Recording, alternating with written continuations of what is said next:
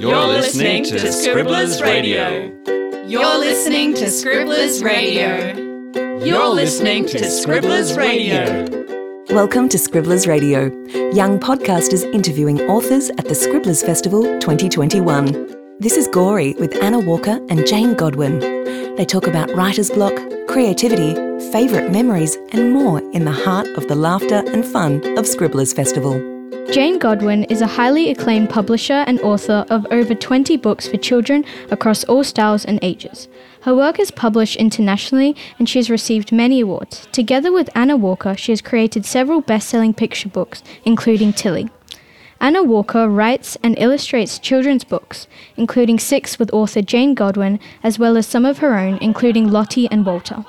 Besides drawing, Anna loves making felt animals, learning to moonwalk, and chatting with family and friends. Can you share with us a little about your inspiration behind the book Don't Forget?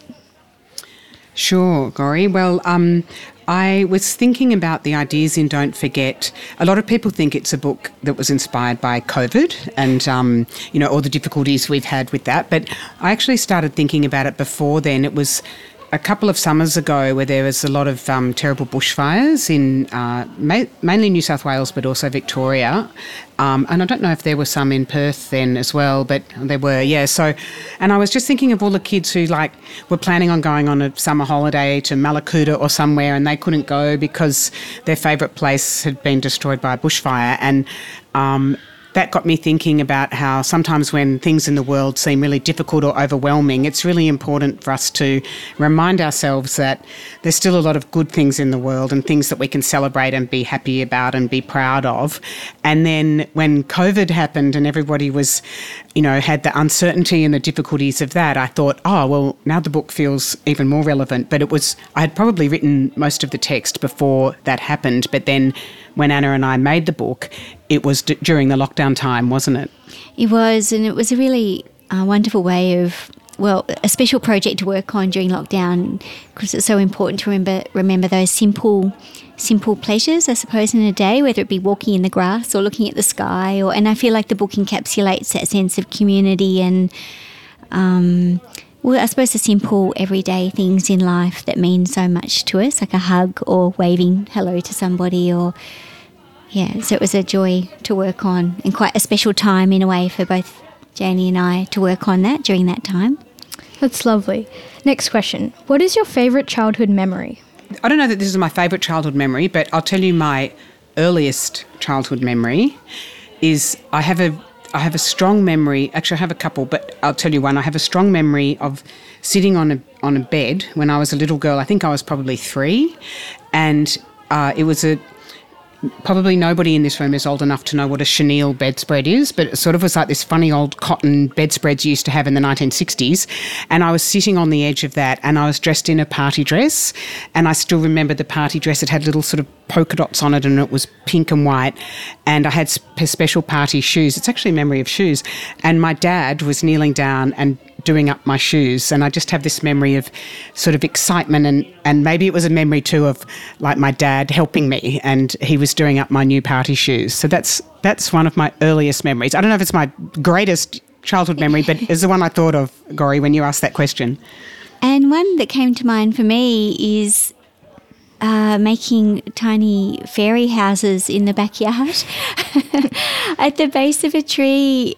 And it was, I used to make them by myself and sometimes with the next door neighbour, but I used to spend quite a bit of time collecting petals and tiny pebbles and setting up what would be, I suppose, a bed, somewhere to sleep and some nice things for the fairies to visit. I really wanted fairies to be real and I hoped they would come to visit. So, that is such an Anna Walker memory. Beautiful. If you were not to be an author/illustrator, what would you be? Talking about fairy stories, actually, ever since I was a child, from reading fairy tale books, I really wanted to illustrate children's picture books. But I was just saying to Janie and some others yesterday, I had written in a book what else I wanted to be, and that was a dolphin trainer. So I wanted to train dolphins for a while. I'm not quite sure why, but it obviously didn't last that long. But maybe that's what I would be, a dolphin trainer. Maybe you could have a second career alongside. Maybe. Mine wasn't half as interesting or imaginative as Anna's. At times I thought I might be a teacher.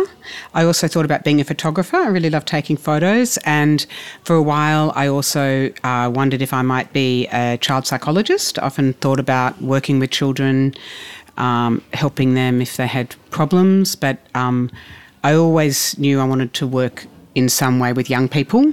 But yeah, so there were different ways I could have done that, I suppose. Jane, when and how did you know that you wanted to be a writer? Do you have any advice for writers embarking on their journey to publication? I think it sort of snuck up on me wanting to become a writer. It wasn't not like Anna, where she was quite a young child and thought, I want to illustrate picture books. I like when I was your age, it wasn't like I was the best writer in the class, or I even really wanted to be a writer then, but I knew that I loved stories and I loved reading, and I think I had quite a strong imagination. And it wasn't really till I was an adult and working in the publishing industry as an editor that somebody asked me to write a book. I was working as an editor, which is someone who helps other writers with their stories. And my boss, the publisher, said she knew I was very interested in Antarctica, that place down the bottom of the world. And she said, you should write a book about Antarctica. And I was like, no, I don't think so.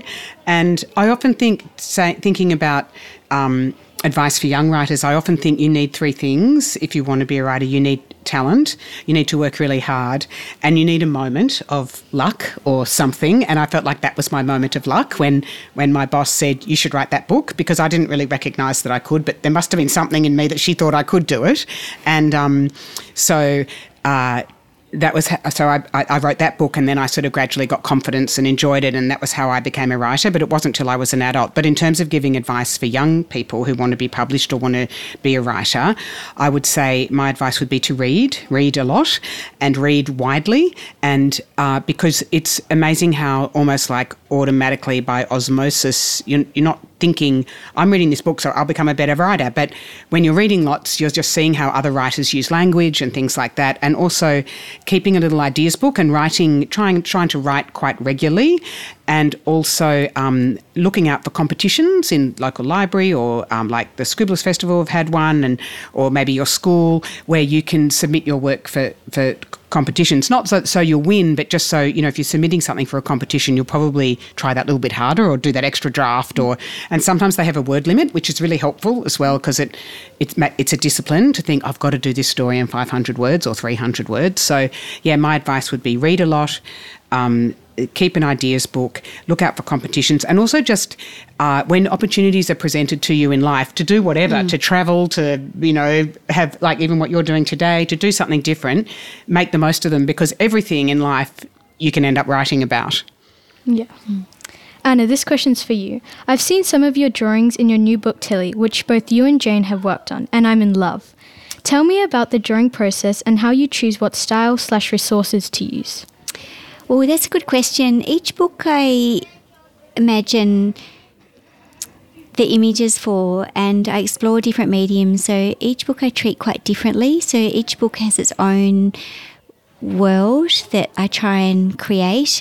So once I imagine it, then I'm, I suppose, working to be able to get as close as that as possible. So with Tilly, I thought I'd explore some printmaking, because I love the idea of children's books looking crafted and seeing, I suppose, the touch of, most of the handmade, but I do use some digital mediums in terms of bringing the layers together. But I do love the idea of craftsmanship, I suppose, coming into the books. So the monoprinting and combined with a delicate watercolour and pencil work.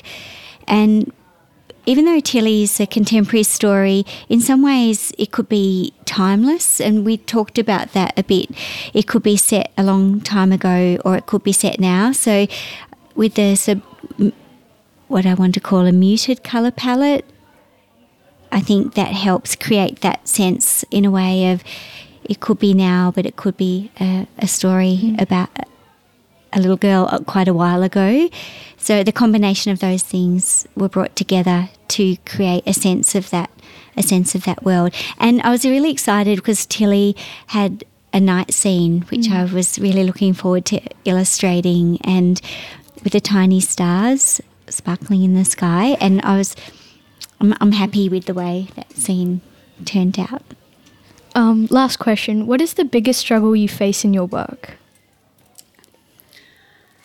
Well, there's a lot of struggles. What's the biggest struggle?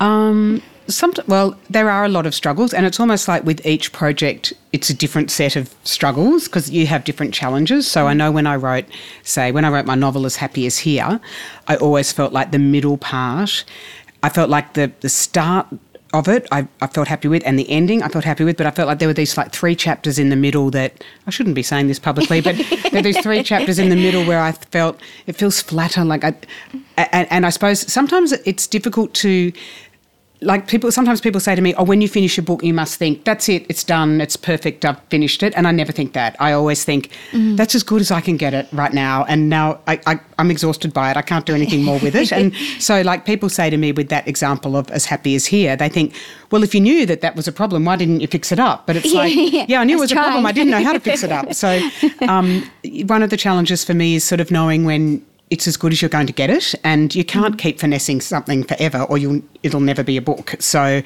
and sometimes it's hard to know when that moment is, I think, isn't it? Or, it is. I think I was thinking about what's the biggest struggle, because a new book is so exciting, and at the beginning of a new book, we say the most exciting. You've got when it's every so full of potential. Yeah. The potential is limitless, and this is going to be awesome. But then, as soon as you can imagine it. But as soon as I start, there might come the time of and I think probably one of the biggest struggles for me is self-doubt, or can I realise the illustrations of the story in the way I'd like to. And sometimes I get to the point of, I can't do this. And then, and that seems to be a part of the creative process. My family like to remind me, you say this every time. I'm like, you don't understand. This time it's real. This time. But then I think, well, what would the option be to stop? But I don't want that to be an option, because I really do want to do this book. So then I keep going. But that just seems to be a part of that, just ignoring the voice of self-doubt and trying to realise or communicate ideas in a story. Yeah, I think everybody has that. There's that little being on your shoulder that says, you're hopeless. What are you doing this? As if anyone's going to be interested in what you've got to say. And and a friend of ours, Alison Lester, who's also a picture book creator, she always says you just have to say to that little voice, go away. We're busy. I'm busy, yes. I love remembering that. Yeah.